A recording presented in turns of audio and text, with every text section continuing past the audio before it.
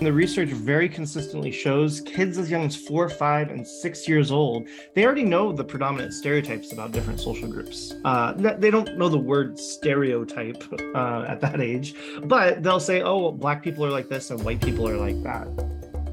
Out in the world, there's cultural inertia. These biases are kind of built into our social systems, our media, and so on.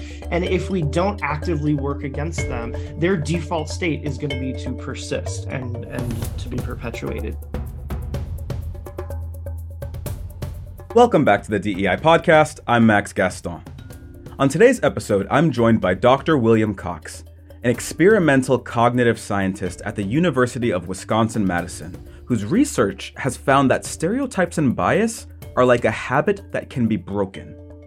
Dr. Cox and his colleagues have developed what they call the bias habit breaking intervention, an experimentally tested intervention that has been shown to produce long-term reduction of bias in people's attitudes and in their behaviors. We'll talk about the different ways that stereotypes and prejudice can affect our interactions, and then discuss the strategies for reducing bias in Dr. Cox's habit-breaking intervention toolkit. We'll also discuss what it takes to break a habit, and some common strategies people try that often result in making bias worse. Here is Dr. William Cox.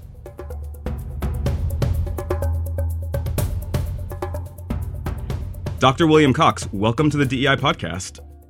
Thank you. I'm excited to be here. The work that you do is prolific to me because, being someone myself who works in diversity, equity, and inclusion, there are often times when you're asked to, for instance, lead trainings and workshops and give presentations about things like bias and microaggressions and cultural competence. And so often when you look at how those kinds of trainings are done, the way that they're led by other practitioners, it's always the same sort of things. It's PowerPoint presentations with a bunch of definitions about the different types of bias. And, it's an approach which, and I know that you talk about this a lot, it's an approach that doesn't actually move the needle forward in terms of changing attitudes, changing behaviors. At worst, those trainings can even leave people walking away even more resistant than they were coming in to topics like diversity, equity, and inclusion. So you champion a scientifically grounded, evidence-based approach to bias training. How did you arrive at the idea of taking an evidence-based approach to bias training in the first place? And why is an evidence-based approach more effective than other approaches for reducing bias? So to tackle the first part of it, so I got into this, I was very interested in studying bias and prejudice and all those sorts of things because of just my own life background. So I grew up in a multiracial family, and it was also a military family. So I grew up all over the world and just had lots of experiences seeing how people see the world differently, and sometimes how that can come into conflict when people make assumptions about other people and so on. And so all that made me very interested in these issues related to culture and bias and so on. And then when I was in college, I took a social psychology course and learned that, wow, people can actually study this sort of thing scientifically. And that just fascinated me. This kind of combination of scientific research with things that are important socially out in the world, social justice kinds of topics. And so that really got me started on this path. And I went on to get my PhD looking at that kind of stuff.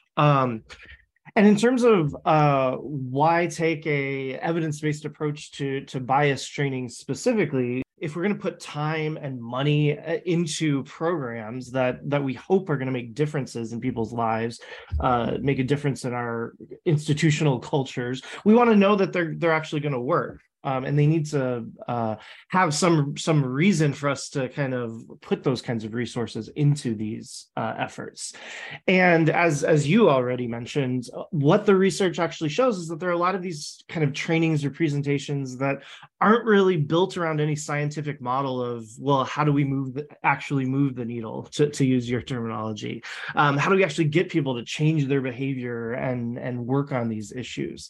A lot of the trainings, like you described, they have a lot of definitions and terms. They they're full of factual information, but that's not really what pushes people to start trying to make a difference in the world around them. That's just kind of information that they get, and as you said, sometimes it actually makes people more defensive. They start learning about all the ways they could be doing things wrong, and that maybe makes them put up more walls or be less engaged with DEI kinds of efforts because they're afraid of getting shamed or guilted about things.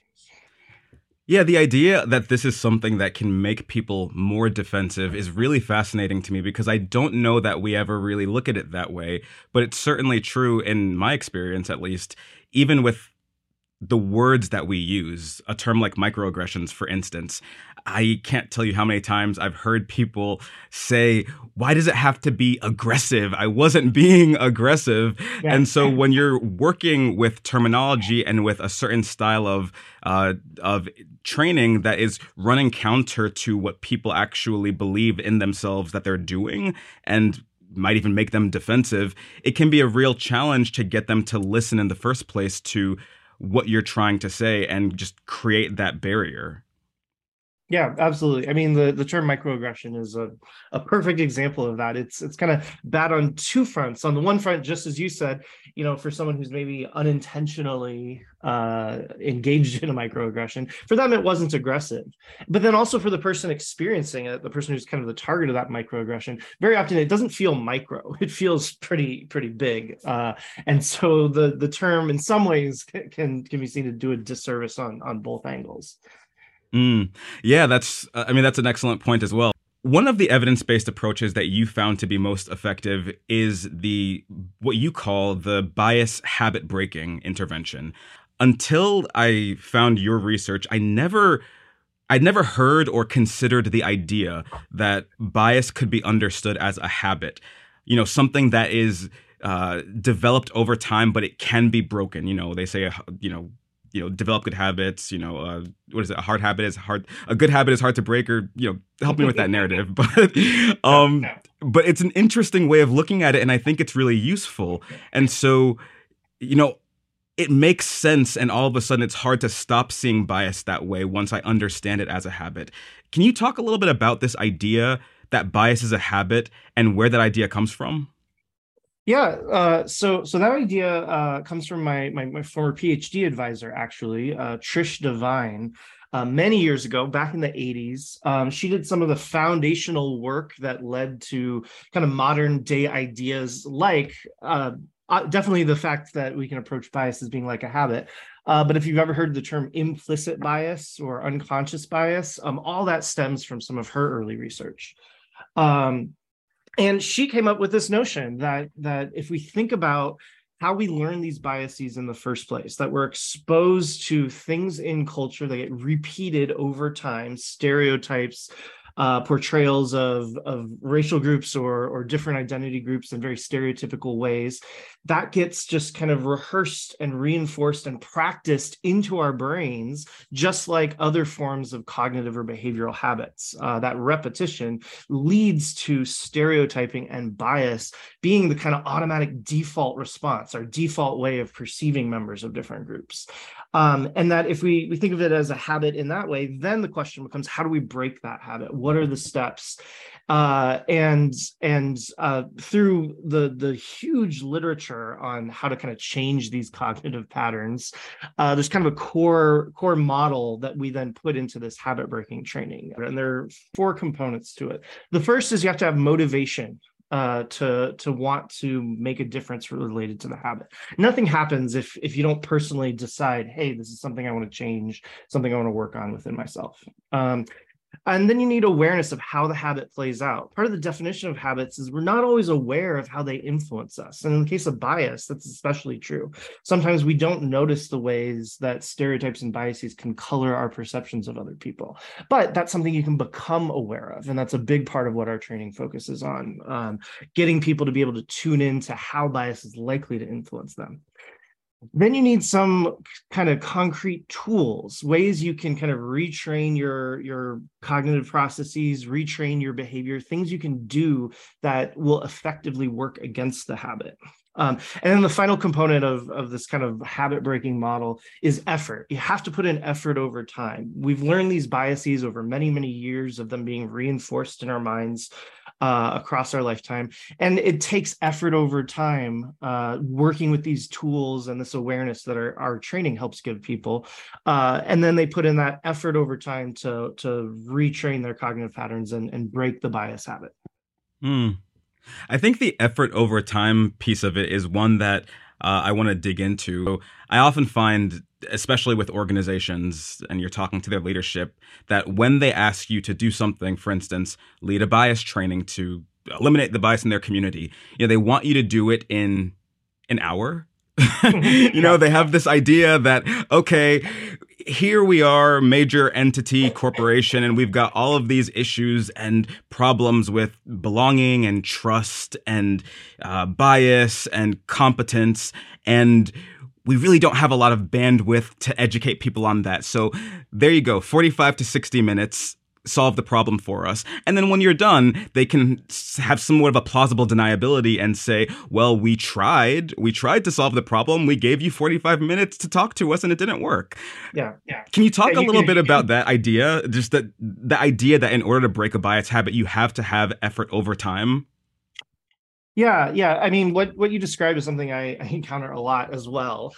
This kind of like checkbox approach where they're like, okay, now we've done our diversity thing, we can check that off the list. And then if something happens, it's like, oh, well, look, we tried. Yeah. Sometimes, so our training, it's 3 to 4 hours long, depending on the circumstances. And sometimes I get companies who say kind of exactly what you just said. They're like, oh, can we do it in like an hour? And I'm like, all right, well, if it's only 3 hours and you want it in 1 hour, so you want 2/3 less of the content. And also, when people come to us looking for our training, we have this huge 15 now that it's 2023, 16 years of research behind it, and we've shown that it has a positive impact on individual levels of bias, on organizational climate, on hiring decisions, all sorts of things that it really positively helps individuals and organizations. And so they come to us wanting it, and then they're like, oh, we want to have it in 45 minutes or an hour. And I'm like, okay, so you want something that's going to completely change your organizational culture, completely change the minds of all your employees, get them all working on overcoming bias. And you want it to have effects that last for years and years, but you want to squeeze it in over a lunch break. Like, how does what you want to get out of it kind of match the ask there? And if we're talking about things where people need to kind of shift around a lot of stuff that's been rehearsed into their minds, these habits that have been built and reinforced over years and years and years, I don't think it's unreasonable to say that it's going to take some of that time, that effort over time. And you have to give yourself the mental space to really be able to examine those things and work on them. So I want to talk about the bias reduction toolkit that you recommend for people to help retrain their reactions. But before that, I would like to discuss the different ways that bias and stereotypes can actually impact ourselves and impact other people. And one of the ways that I know you've talked about is that stereotypes can often guide our expectations about other people. One example is the common gender stereotype that men are better at math and science than women are. Can you talk a little bit about how stereotypes create and guide our expectations about others and can even undermine the underlying intention not to be biased in our interactions? Yeah, absolutely. So very often, as you say, those expectations are set up by the stereotypes and biases in the first place, and our brains really like it when the world outside matches the expectations that our brains have. It's one of the main functions of our neural systems is to accurately or efficiently predict the outside world. And so when we have these expectations related to race or gender, we tend to like it when people match those expectations. So if you have an expectation like the one you brought up, the expectation that men are going to be good at math and science and women maybe aren't going to be as good, when you have let's say there's a woman who happens to not be very good at math or science, that matches the expectation that your brain will kind of tacitly have related to gender and math performance, and that leads to your brain actually kind of liking when that expectation is upheld. Our brains really like it when they can predict the world well. And so it actually brings in your brain's reward system and makes it rewarding when someone matches your expectations. And this leads us to pay more attention to and to weigh in memory more heavily examples of people who happen to match stereotypes. And so it leads us to kind of start believing and relying on the stereotypes more and more because of how we focus that attention more on examples that confirm our expectations or confirm the stereotypes. This is so interesting to me because effectively what it means is that those stereotypes lead us to believe things like a man is going to be better for a role of a commercial airplane pilot or a police chief over a woman.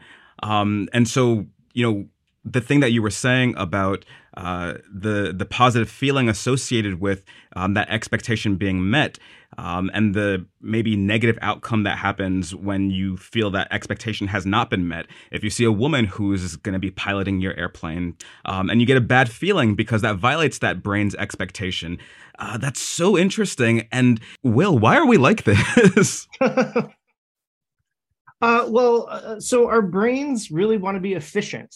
And stereotypes are nothing if not efficient. They make it seem like members of a whole social group, we know everything about them already. We know whether they're going to be good pilots or not, and all of these other sorts of things. It takes the complexity of human experience. Real humans are actually very complex, and it simplifies them. And our brains like that simplicity and that efficiency. And so that's my answer to the question, why are we like this? But also we don't have to be like this is kind of the good news that I try to emphasize. This is something that we can work on. We can start to recognize it within ourselves, learn to catch ourselves when these biases are likely to happen. And then we can put that effort over time that we've been talking about into not being like it as much. The other problem that you talk about with these types of expectations that our brains have is that it can create prescriptive norms and self-fulfilling prophecies that might often, again, for example, push women or people of color away from high-level roles into more submissive roles. You say that when people violate prescriptive norms, they're often penalized for it. Can you explain what you mean by that? Yeah, so when we have these expectations about people, what we think they're going to be like, it becomes these prescriptive norms you mentioned. We think that people should be the way that we're expecting them to be. And so if we're going to gender norms, like you were just talking about, this is the idea that women, quote, according to these stereotypes and these prescriptive norms, should be very warm and loving and nurturing and focus more on home and family life than being assertive in the workforce. Or the idea that men should be very physically strong and not prone to being very emotional or sensitive. And then when someone violates those norms, so let's say there's a man who isn't very physically strong and maybe is more emotional, more sensitive, people will penalize a guy like that often. They'll maybe call him a wuss or a sissy or not a real man. Those are the kinds of norm enforcement things that we often talk about. There are penalties for not living up to this stereotyped ideal of what a man is, quote, supposed to be. In our episode on the imposter phenomenon, we talked to Dr. Kevin Coakley, who is a researcher at the University of Michigan, who studies the imposter phenomenon and feelings of being an imposter in students of color who are in higher education. And one of the things that Kevin talked about was the idea of the self-fulfilling prophecy in the context of the education setting for young Black boys. The idea that when a teacher sees you and has a certain expectation that you're going to perform poorly, you will fall to meet that standard of expectation in the way that you actually perform. And so this problem that that you're identifying, I think really speaks to that issue of how people are penalized by the expectations that we have for them and almost compelled to meet failure because we expect that of them. Yeah, absolutely. And with that example, think about it not just with one school year, but if these young Black men are facing this year after year when subsequent teachers have the same kinds of expectations about them, and how that can compound across the entire time they're in school, it's very worrisome. One of the things that I think is really interesting that I found in your research was a point that we've talked about before about confirmation bias. So you say that across many studies, researchers have estimated the imbalance created by confirmation bias to a mathematical ratio of 1 to 3. And that once a stereotype is a habit of mind, even if you experience it that it's wrong 75% of the time, confirmation bias weighs that 25% so much more heavily that you give that bias more credit than the countervailing proof. Talk about that idea, because it makes sense, but it blows my mind that confirmation bias can be so deeply ingrained in you that you can see 3 people walking down the street who break your stereotype, and just one is enough to bring you right back into that way of thinking. Yeah, so I mean that's what we were able to show in a couple of our research studies, that 3-to-1 ratio, that 75 to 25%. Basically, in that research study, the way you're kind of describing, you're walking down the street and you're seeing different people, and some of them confirm stereotypes and some of them disconfirm stereotypes. We're kind of trying to model that in the laboratory, just using a computer program where people are making these social inferences that could be influenced by stereotypes. And in the one condition, we set it up where most of the time people disconfirmed stereotypes. So that was the 75% and 25% you're talking about. 75% of the time, the people that participants encountered disconfirmed the stereotype, and only 25% of the time did they confirm the stereotype. And in those people, we showed no change over time in how much they used the stereotype or believed the stereotype. And yeah, that was definitely pretty shocking. It wasn't fully what we expected. We knew there would be some confirmation bias, but we didn't think it would be that extreme. We actually expected in that condition for people to disconfirm the stereotypes a little bit more, that we thought that disconfirmatory evidence would have more of an effect. But not the case. I think that it speaks to how deeply rooted the messages are in our minds, how deeply ingrained they are that we receive maybe from an early age. And, just referencing back again to the conversation with Kevin Coakley on the imposter phenomenon, he explains that where this starts is the messages that people receive when they're children about themselves and about their performance. And I just can't help but think that on a broader level, what we are told, what we see, the implicit messages that we receive, as well as the explicit ones, have a deeper way of creeping into the back of our psyches than we even realize. Absolutely. I mean, the research very consistently shows kids as young as 4, 5, and 6 years old, they already know the predominant stereotypes about different social groups. They don't know the word stereotype at that age, but they'll say, "Oh, Black people are like this and white people are like that." From one of these trainings that I give, an audience member shared this example, this story with me about his about 6-year-old kid. So he's a white man, white family, and basically what they kind of figured out was, they lived in a white community. His kid didn't really have a lot of exposure to people of color, and one of the only times that his kid ever saw people of color was on TV during the TV show Cops. And so this came to light one day when they were at a doctor's appointment. They were in the waiting room, and then there was a Black couple that came and sat in the waiting room, and the kid very proudly kind of sat up and pointed at the Black folks and started singing the Cops theme song. Wow. And of course, these parents, they're mortified that this is what their kid is doing, and stopped him. That's not something they taught him. But when representations that the kid is absorbing from culture, that's what he's seeing. That's what ended up being what's programmed into his mind, and what he's thinking. And so yes, there's a ton of research that we absorb all this stuff at such young ages. If you just look at like commercials for kids' toys and the kind of gendered messages in those, even you can see how extremely stereotypically people get portrayed. Mm. I did a study abroad in law school in London, and I walked into a class one day, and I had a pair of shorts on and just a shirt from the gym, and the professor looked at me and said, "You look like you're about to go play basketball." And I just thought to myself, of course, black man in a pair of shorts, the immediate reference is basketball, right? Yep.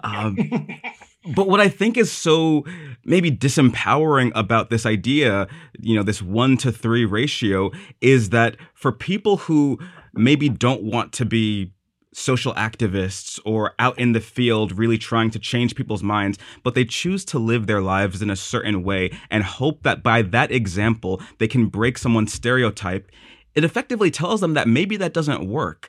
And, so one example that I shared with you when we were talking before this interview was when I was living in Chicago, I was at a party once, and there was this white guy that I was talking to, and it was one of those really fast-paced discussions where you're completely just, the synergy is right there, and you're almost agreeing and saying yes before you even hear and process what the question was. And in that exchange, the next thing that guy said to me was, "Well, you're not black." And I was like, yeah, sure, exactly. And then I took a beat and I was like, wait, what? And he looked at me and he goes, "Well, no one on paper would ever look at you and assume that you were black." And what he was identifying or pointing at was this notion, okay, good on paper, lawyer, well-traveled, XYZ, all of these things that are seemingly significant, impressive, whatever you might say, could never be associated to a black man. And in that moment, my perspective was, so there's nothing that I can do. Nothing that I can do in my my life can never be an example for you of something that can break your stereotypes about what black men are. It's sort of like you become a lower level version of a Barack Obama or an Oprah Winfrey. You're not an example that breaks the stereotype about black people. You're the exception to the norm that I set aside. And so I maintain what I believe, but there are outliers, and I can acknowledge the fact that there are some outliers. Yeah. And again, I'm sorry that happened to you. And it's extra insulting because it kind of is like the person's trying to take away part of your identity. Like, you can't be black because you don't match my preconceived notions of what black people have to be in order to really be black. Like, it's just so it's so disgusting. I want to address one other thing you said about the kind of 3-to-1 ratio. I mean, what you're describing is kind of an example of some of the outgrowth of some of that, right? Like, you're someone who's who's violating the stereotype, and then people are kind of discounting it. But I don't want the message to be like, well, it's hopeless. Like, look, the deck's so stacked against us, there's nothing we can do. Because even just talking about this and helping people understand, hey, you might feel like these stereotypes are kind of true, but your brain does this stuff that kind of weighs things in that direction. Becoming aware of that and being more in tune with that can help work against it. And you can do things to make sure you're getting that kind of exposure. So that 3-to-1 ratio, you can work against it by having an increased dosage effect. Expose yourself to more media that's actually from members of the Black community in this example. Get more of those examples into your brain to work against those ratios and those negative stereotypes. Well, let's look into that a little bit more, right? So you developed this bias reduction toolkit that shows strategies to help people actually train themselves to break some of the habits of mind that are causing the harms that we're talking about. And so Again, these are evidence-based approaches that you've identified that can actually have an impact on changing people's not just their attitudes, but also their actual behavior over long periods of time. So what are some of the bias reduction strategies in the toolkit that you've found to actually be effective in breaking the bias habit? Oh, how many hours do you have? No. So there's a lot of these tools that we've adapted from the research literature. They aren't all our own original ideas necessarily. Sometimes they're things that other researchers have spent decades kind of studying the particular technique in isolation. And what we did is worked it into this kind of bigger model, this training we have. So I don't want to take all the credit. So one of the tools for kind of retraining automatic reactions is to do perspective taking. This is something a lot of people maybe talk about in other kinds of contexts, but it's a really powerful tool. A lot of times, some of what ends up happening is when someone's of a different group membership than us, different race, different sexual orientation, whatever group status we might be talking about, we kind of don't connect as deeply on an emotional or empathetic kind of level, and perspective taking is one way to work against that. So imagining what it's like to be in another person's situation, and I actually have a personal example of this that I can share if you're interested.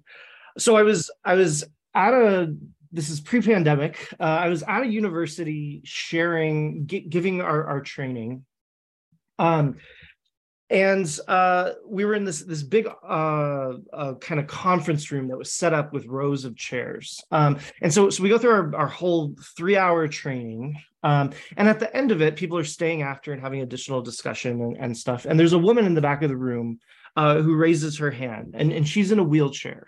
And what she draws our attention to is that the way the people had set up the room was such that there was no way for someone in a wheelchair to come and be fully included. So in her wheelchair, she had to be behind the last row of people, sitting kind of all by herself out in nowhere land.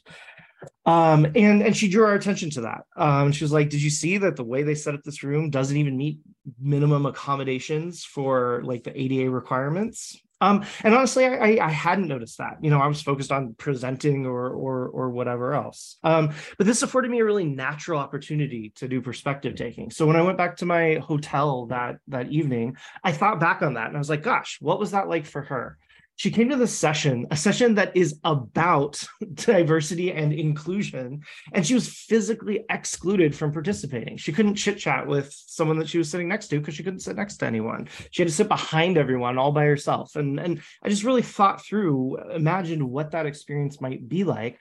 And it gave me kind of a strong emotional reaction. Like, it doesn't feel good to be excluded. That kind of emotional experience, it left a mark on me. So much so that from that day forward, I'm unable to walk into a room without kind of having my antenna go up, and I look around and I see, okay, if someone comes in a wheelchair, if someone comes in some kind of a walking assistive device, where are they being fully included? Is this room set up properly so that they can be a part of the experience? Not just when I'm the presenter, although I definitely do it when I'm the presenter, but even when I'm just an audience member. And I think it would shock a lot of people to know how often people just, kind of set up chairs. And even though the law says we're supposed to have, aisles of a certain width for people with a wheelchair, and supposed to have an area where someone with a wheelchair can roll up and sit next to their colleagues, it doesn't happen. And if you had asked me before this experience, if you'd asked me to kind of list off what are the ADA requirements, like how are rooms supposed to be set up to be accommodating?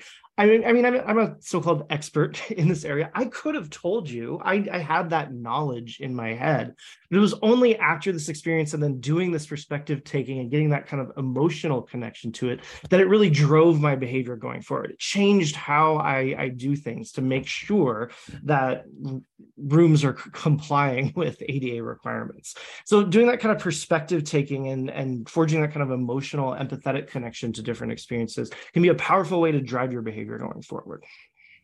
This idea of once you see it, you can't unsee it, I think is so true, and perspective taking can really help with that. The other thing I think is really interesting about this is it calls to mind the fact that there's a cross section of identities and experiences in the world, and any one of those groups, any one of those individuals who falls into one of those groups can perpetuate bias, right? I think we often think that bias belongs to a certain segment of the population, the cis straight white man, for instance. And we don't acknowledge the fact that when we're talking about brain waves and brain patterns and how that impacts behavior over time, ownership of bias and the perpetuation of bias is something that we all do. And so even if, me, a black man who experiences discrimination for different reasons, I can still look at somebody who is disabled and not see what the struggles are that they experience. And that as well is something that is significant for me. Perspective taking from that perspective can help me reduce my bias and the harm in the world that I have, for instance, to people who are within the disabled community. Yeah, absolutely. So, I mean, we're all socialized and we all grow up in this culture that has these representations built into the fabric of our social environments. The stereotypes and biases are there, and we all learn them regardless of whatever our own identities might be. And so yes, across other boundaries like you described, and also even just within our own social groups. So your story earlier about the guy who was like, "Oh, you're not really black." Made me think of something that happens within the gay community a lot. So I'm a gay man, and there's things like that gay guys say to each other all the time. If someone's not very fashionable, that's one of the stereotypes of gay men, or not into like classic movies or something. They don't have that kind of cultural knowledge that some gay people prize as kind of part of our culture. They'll say things like, "Oh, I'm taking away your gay card. You're not really gay because you don't dress well," and that sort of thing. Same sort of thing. Kind of if you're not meeting the stereotype, somehow your identity is not as valid. And so even within our own social groups, we can have these biases that we need to work on. And I think that perspective taking is also good at addressing one of the other problems that we haven't talked about, but it's something that I know is in your research, the idea of untested assumptions, and how the brain will assume that it knows things about people that are actually untested and unproven. I thought about this because one of the examples that I've heard you give is this notion of gaydar. I can tell who's gay just by looking at their mannerisms or listening to their voice, without actually knowing that person or having had them share that information with me. Can you say a little bit about untested assumptions? Sure. Yeah, and actually the gaydar kind of thing is what first inspired me to think about this untested assumptions notion. So imagine just using the gay fashion kind of example, we assume, or many people assume, that based on how a man's dressed, you can tell if he's gay or straight. And I tell people to think about how that often happens. You're just kind of walking down the street, or maybe you're sitting outside at a restaurant and you see someone walk by and you're like, "Oh, that guy's gay because of whatever he's wearing." Well, what happens next? Do you run up to him and ask? Do you say, "Hey, I was just looking at you and I had this assumption that you were gay. Am I right about that? Am I wrong about that?" Probably not. That's probably not what you do. You're just gonna be like, "Oh, look at that gay guy," and then go about your day. But you actually never learn whether your assumption was right or wrong. It's just an assumption, and it's completely untested.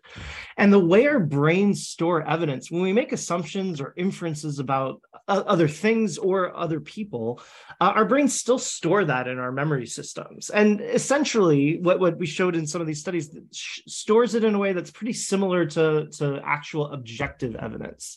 And so our own assumptions end up strengthening the biases, strengthening the stereotypes, even when they remain untested. So if we're going throughout the world and stuff's popping to mind, someone sees you in your shorts and they're like, "Oh, he's playing basketball." Someone, sees me wearing something fashionable, like, "Oh, he's gay." They don't actually learn whether they're right or wrong, but in their minds, they're right. And if later they're thinking back on it, it's going to be like, "Oh yeah, that gay guy I saw earlier," or "Oh yeah, that basketball player I saw earlier." They treat the assumption like it's a fact, even when they don't have evidence one way or the other. And so that's one of the ways that these stereotypes end up being self-perpetuating. These habits get maintained if we don't do something to start disrupting them and working against that in our own minds. It's really crazy how the memory can transform assumption into fact just by way of the stereotypes that reinforce that assumption. One of the other approaches in your bias reduction toolkit is stereotype replacement. And so what is stereotype replacement, and how is that something that can be helpful to helping us retrain our brains and the way that we think? Yeah, so in some ways, stereotype replacement is kind of the most straightforward. It's basically, if you don't want to think in stereotypical ways, practice thinking a different way. Replace the stereotype with something else. I have this mnemonic device that I came up with to kind of help people with this, and that's detect, reflect, reject. I was very proud of myself when I thought of that. I was like, oh yes, 3 words that rhyme and they all correspond to theoretically meaningful steps. So basically, when you have a stereotypical thought pop to mind, like let's say someone's walking around and they see a black gentleman in shorts and they're like, oh, I bet he's playing basketball, or I bet he's on the basketball team. Well, first you want to detect that you've made that kind of an assumption. And that's a huge part of what our training helps people with, is tuning into these things, recognizing, oh, wait, I'm just making an assumption about this person. I don't know what he's up to. So first you want to detect that. Then you want to reflect on it. So part of the 3-to-1 ratio we talked about earlier and the untested assumptions thing is that's what happens if we just let our brain do its business without trying to change it. So if you just kind of let it pass, your brain's going to store that information like it's a fact. But if you take the time to bring in your more deliberative cognitive processing, to think it through, to reflect on it, that helps work against those kind of default processes. So you want to reflect on, like, gosh, why did I assume that? I assume that because of cultural representations of Black men in basketball that I've absorbed my whole life that made it an automatic assumption. You might think of what are some of the negative effects of that stereotype, and so on, kind of really thinking it through. And then reject it. So if thinking of other people in stereotypical ways is not what you want to do, reject it and replace it with something else. So say, you know what, maybe he's going to go bowling. Could be something that they do in that circumstance. Or not all Black people play basketball. Remind yourself of that. Maybe reinforce that idea. Reinforce a different cognitive pattern that's going to contradict whatever the initial stereotypic thought was. What's really interesting about this to me is these are evidence-based methods that you're talking about: perspective taking, stereotype replacement, detect, reflect, reject.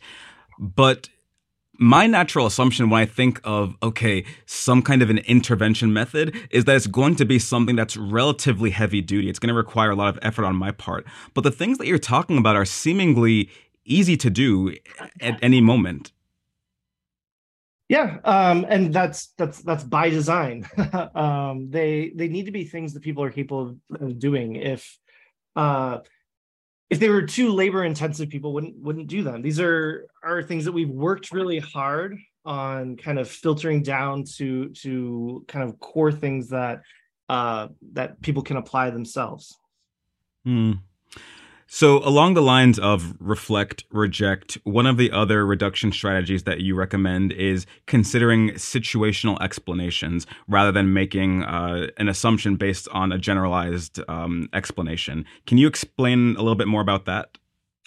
Yeah. So when someone else engages in a behavior, let's say there's a student who fails a test, we immediately kind of come up with reasons why the student failed the test. We explain other people's behavior in the moment in our heads. So if someone fails a test, most often we're going to think something along the lines of, oh, well, he's not very smart, because that's why people fail tests, right? They're not smart. Those are personal explanations, things internal to the student as a person. That's a general tendency people have. We tend to jump to those personal explanations.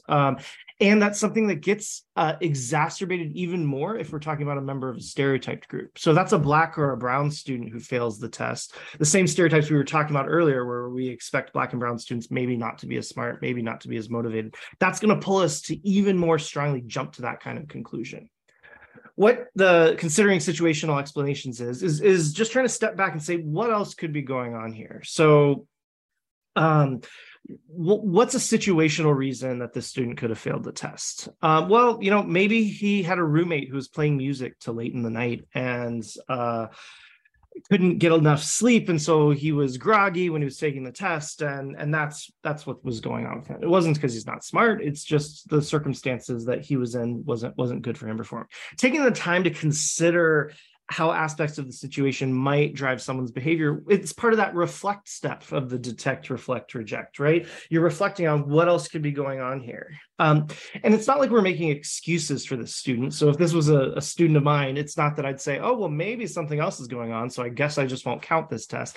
It's not that, but it's recognizing, I really don't know what's going on with him. Maybe it's that he was lazy or didn't study. Maybe it was something else. But taking the time to just consider those situational explanations slows us down from jumping to those snap conclusions, makes those kind of gut reactions less common. It also makes me wonder about who gets the benefit of the doubt for us. If you've got a class of a dozen students with different genders, different identities, and let's say every single person fails the test or, performs poorly on the test, who among those students will you say, you know what, something must have happened, they probably didn't get a good night's sleep? And then who will you look at and say, well, they're not that bright anyway? Because I think that if you are able to organize it, can be revealing in the assumptions that we make about people from particular identity groups. Oh, absolutely. In fact, I mean, the situation you described actually happened to my good colleague and friend Trish Devine, who was my PhD advisor. We developed this whole training approach together. And one time she was giving this training with a group of teachers, and one of the teachers had a realization that was exactly what you just described. When Trish was talking about this situational explanations for behavior, this teacher realized that for years, if she had a white student who didn't turn in an assignment or maybe came late to class, she would go and have a chat with them, kind of, sit on the chair and be like, hey, what's going on? Did you miss your bus? What's happening? Essentially giving them the benefit of the doubt, as you said. And she recognized that she didn't do that for her Black and brown students. And for her, she was very angry with herself in the moment, very guilty about that, realizing this way that bias had been playing out for her. Again, unintentionally. She didn't want to be advantaging some students over others, but the way these things can seep into our minds and our behaviors can be insidious. One of the other things that you talk about is broadening your input. What do you mean by that?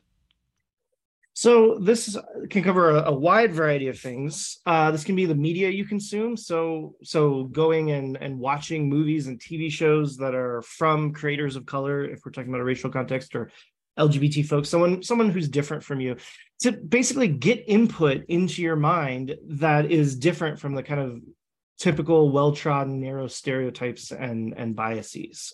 So the media, that's one way to do that, through media you consume. Also just interactions with other people. So a lot of times people assume that if someone's of a different skin color or different sexual orientation or different culture, that they're not going to have anything in common. So they don't even try to kind of make connections, make friends, and so on. And what that ends up doing is you have friends with people who are similar to you, and you're not friends with people who are different from you as much. And that just helps continue reinforcing these stereotypes and habits. But if you can kind of get down those barriers in your mind and make more meaningful connections with people who are different from you, that also helps work against these stereotypes and biases. Yeah, I was leading a workshop where I was actually talking about this idea that you raised, broadening your input. And one of the things I talked about was media, and how, for instance, if you live in a place where there aren't that many people who are different from you in terms of identity, how media consumption can help you. And the point that was raised that I thought was incredibly poignant is the idea that media can be a double-edged sword, where it can perpetuate stereotypes, but that is seemingly different from media that's actually created by people who look like the individuals Absolutely. They're talking about. Yeah, and with that, I would also add, it's also, at least from our perspective with this kind of training approach that we do, one piece of a bigger puzzle. So you're also using that detect, reflect, reject when you're watching the media, because just like we were talking about earlier, I mean, Black creators can have very stereotypical Black characters in their shows as well. But if you're pairing that kind of input with your own kind of retraining of your reactions and recognizing, oh, that's a really stereotypical portrayal, that's not really how I want to think about members of that group, but I can still watch this show, watch this movie, and learn something from it, then that's good. The whole package, I think, is important, because the stereotype perpetuation can come from anywhere. It can come from people outside of a given social group or people within it. And with the kind of what media do you consume and consuming media thoughtfully kind of message, sometimes when people hear about the broaden your input and like, oh, you should watch media that's it's from different creators, what they think we're trying to say is, oh, you should go and watch Roots and then Malcolm X and then all kind of really heavy sorts of things that are very specifically about kind of education. But one thing I always like to add on is that those things are great if that's where you are and that's what you're up for watching, but it can also be things that are just fun. So having this kind of input doesn't have to just be, oh, well, I'm doing work on racism right now. It can be, hey, this is part of how I experience media created by members of this community. That's fun, and it enriches me and interests me. Have you ever seen the TV show Grand Crew? No. Um, it has Nicole Byer, who's a really funny comedian. I don't know if you know who that is, but it's a group of Black friends. And it's similar to any other kind of sitcom that you see out there, except it's an all Black cast. And sometimes they deal with issues that are very specifically about race. But in general, it's just fun, silly, comedic kinds of situations. And part of the point of the kind of broaden your input tool is you're getting stuff in your brain that uh, pushes back against the stereotypes. Just having emotional connections with characters, even if they're going around doing silly sitcom sorts of things, that actually does positive work for you in terms of working against the biases, putting other stuff in your head besides these bias habits that we're trying to break. Mm. Yeah, and I think that a lot of what we see nowadays, especially in Hollywood, in terms of Black directors, for instance, being able to have a space where they can showcase stories about Black people that don't have to necessarily tie back to any of the typical tropes that we see, a story about slavery, a story about discrimination, a story about growing up in an underprivileged community, but they can be about things like a serial killer, or, a psychological thriller, and they can focus and center Black lives in a way that you don't typically see them being centered. I think that breaking the mold in that way is really, really useful. Yeah. Will, something else that you do that I think is really great is you talk about what doesn't work. And so, something that I think is really helpful is looking at those things that you identify as what people might initially go to try to address their biases that actually can maybe make the bias worse, or you think it's going to work and it doesn't actually do anything in terms of mitigating the amount of bias that you have. So can you say a little bit about those types of strategies and why they don't work? Yeah, absolutely. So one of them is just trying to ignore group statuses. So this is the cliche kind of thing that some people are like, oh, I just don't see race. And that's their way of trying to, I think what they're trying to say when they adopt that kind of approach is, I don't want to treat people unfairly based on race. I want to treat everyone, nicely. But what ends up happening, research shows that when people just try to ignore race or other group statuses, what happens is they actually show more bias rather than less bias, because part of this process, in our terminology, the process of breaking these bias habits, is you need to recognize how race or how other group statuses are going to affect you. You have to look at it. You have to put it on the table and acknowledge it. And so if you're just ignoring it, you're not questioning as much. Could race be influencing my judgment in this situation? How might stereotypes affect the way I treat this person? And we need to question those things so that we can kind of bring in some of the effective tools to try to make sure that we're treating people fairly. What I think is so important about this in the context of where I am, for instance, a law school, is the idea that we have in the law, Lady Justice is blind. This notion of color blindness or gender blindness or sexual identity blindness or whatever it is, we want to believe that we can ignore these things. But the truth is, and this is based on research, like you said, we can't. So in addition to ignoring group statuses, there's that problem of believing in personal objectivity. Can you talk about why that's actually not something that we're really able to do to the degree that people believe we can? Ullman and Cohen, who are some of the researchers who have talked a lot about how objectivity or having too strong a belief in your personal objectivity isn't a good way to reduce bias. I really like the title of one of their papers because I think it highlights this concept well. The title of one of their papers was I think it, therefore it's true. And part of the idea here is if you're trying to use objectivity as your approach to reducing bias, you can see how that's intuitive. Like objectivity seems like the opposite of being biased, right? But what ends up happening is people start to think of themselves as, well, I'm an objective person. And if you're an objective person, well, the thoughts that just pop into your head, those are going to be objective thoughts, right? And so, but what we know is that the thoughts that pop into your head very often are going to reflect stereotypes or biases. And so people who are just kind of bluntly saying, oh, I'm just going to be objective, thoughts pop into their mind and they tend to go with them. They don't question them as much. And then that results in them showing more bias rather than less bias. And in law specifically, so caveat that I am not a lawyer, so if I get some of this wrong, I apologize. But I mean, there are already ideas like prejudicial evidence that we say once this is brought to light, it's going to color people's judgment of a defendant.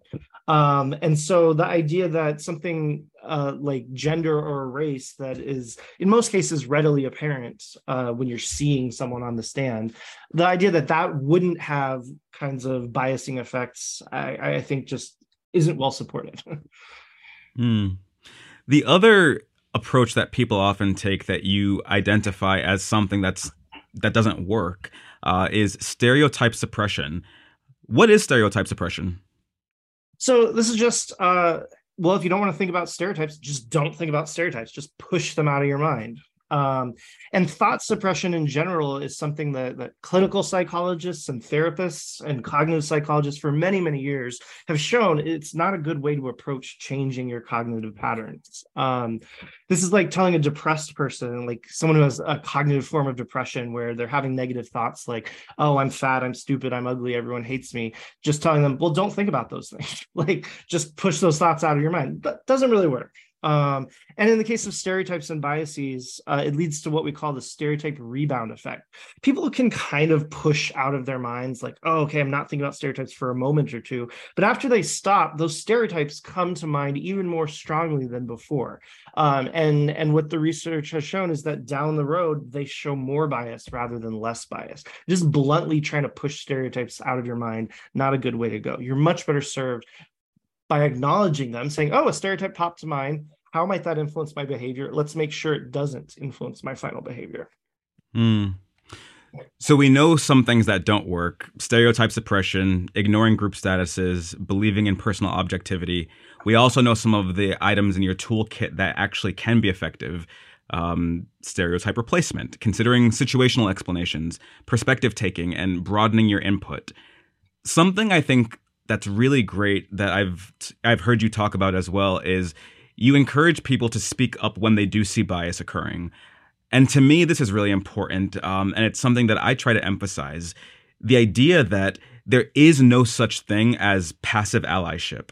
And, Dr. Tiffany Jana, who's author of the book Subtle Acts of Exclusion, talks a lot about this as well, that when you see bias occurring and you do nothing, you're not being neutral. There is no neutral at that point. You're actually complicit.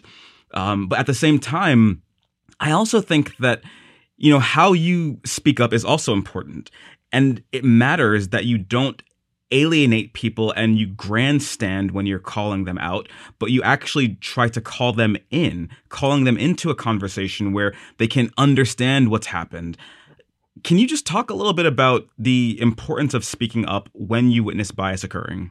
First off, I really like how you characterized it all. I fully agree. The notion that kind of not speaking up is remaining neutral is something I talk about a lot. I talk about how biases have inertia. So the stuff we've been talking about today, the 3-to-1 ratio with confirmation bias, the untested assumptions, those are things that if you don't do anything else, the flow of things is going to be to make the biases stronger and stronger over time. So within your own mind, so that kind of cognitive inertia. And then out in the world, there's cultural inertia. These biases are kind of built into our social systems, our media, and so on. And if we don't actively work against them, their default state is going to be to persist and to be perpetuated. And so it takes standing up, speaking up, and working on these issues actively to combat that inertia that otherwise is just going to continue the biases in perpetuity. And so your notion of calling people in, I really like that. We often talk about having a kind of a tone of our goal being to work together. That, like you and I discussed earlier in this session, bias is something we all are vulnerable to. It doesn't matter what our racial background is, what our sexual orientation is. If we've been in a culture that has these things in it, we've absorbed these bias habits. And so when speaking up about bias, having that approach of like, look, we all slip up from time to time. We all might say or do something that doesn't necessarily reflect our best selves. And here's something that maybe you could work on if you're talking kind of one-on-one with someone asking, trying to address bias. Research shows that makes it more effective. Before we wrap up, can you just speak a little bit about what you've actually witnessed in terms of outcomes with this bias intervention strategy, the actual attitude and behavior change that you've seen in people? Well, so as we were saying at the outset, a huge thing that makes our training different from others that are out there is that from the beginning, it was a scientific endeavor. We developed the initial version of the training and we put it through large-scale randomized controlled experiments. So the same kind of tests that we put major medical interventions through, because that's the only way to really be able to say that going through this experience causes meaningful outcomes. And then we follow people for sometimes years after they either go through our training or they get randomized into a control group.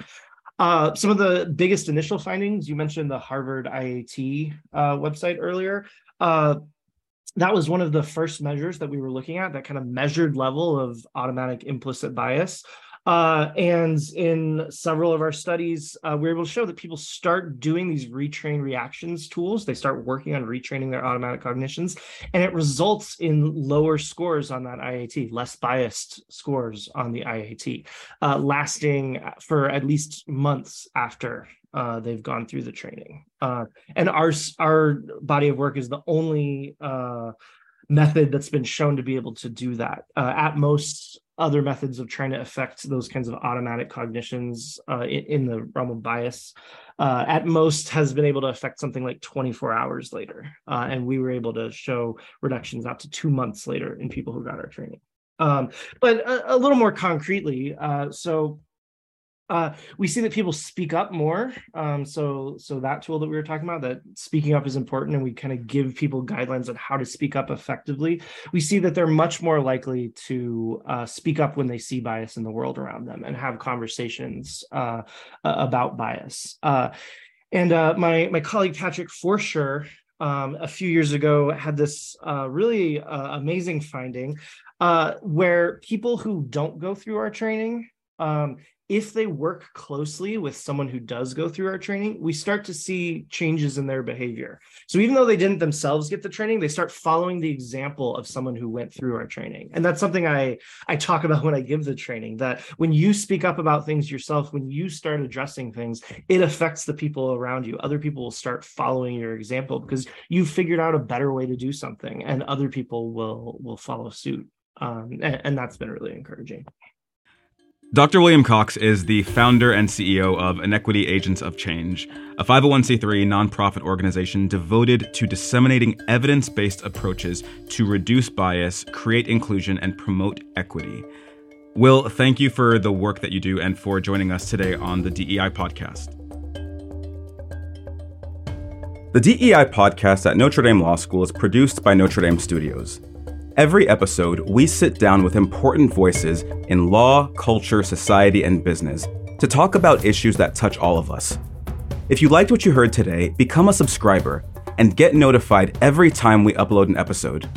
And tune in next time for another great conversation on issues that touch us all. Until then, take care.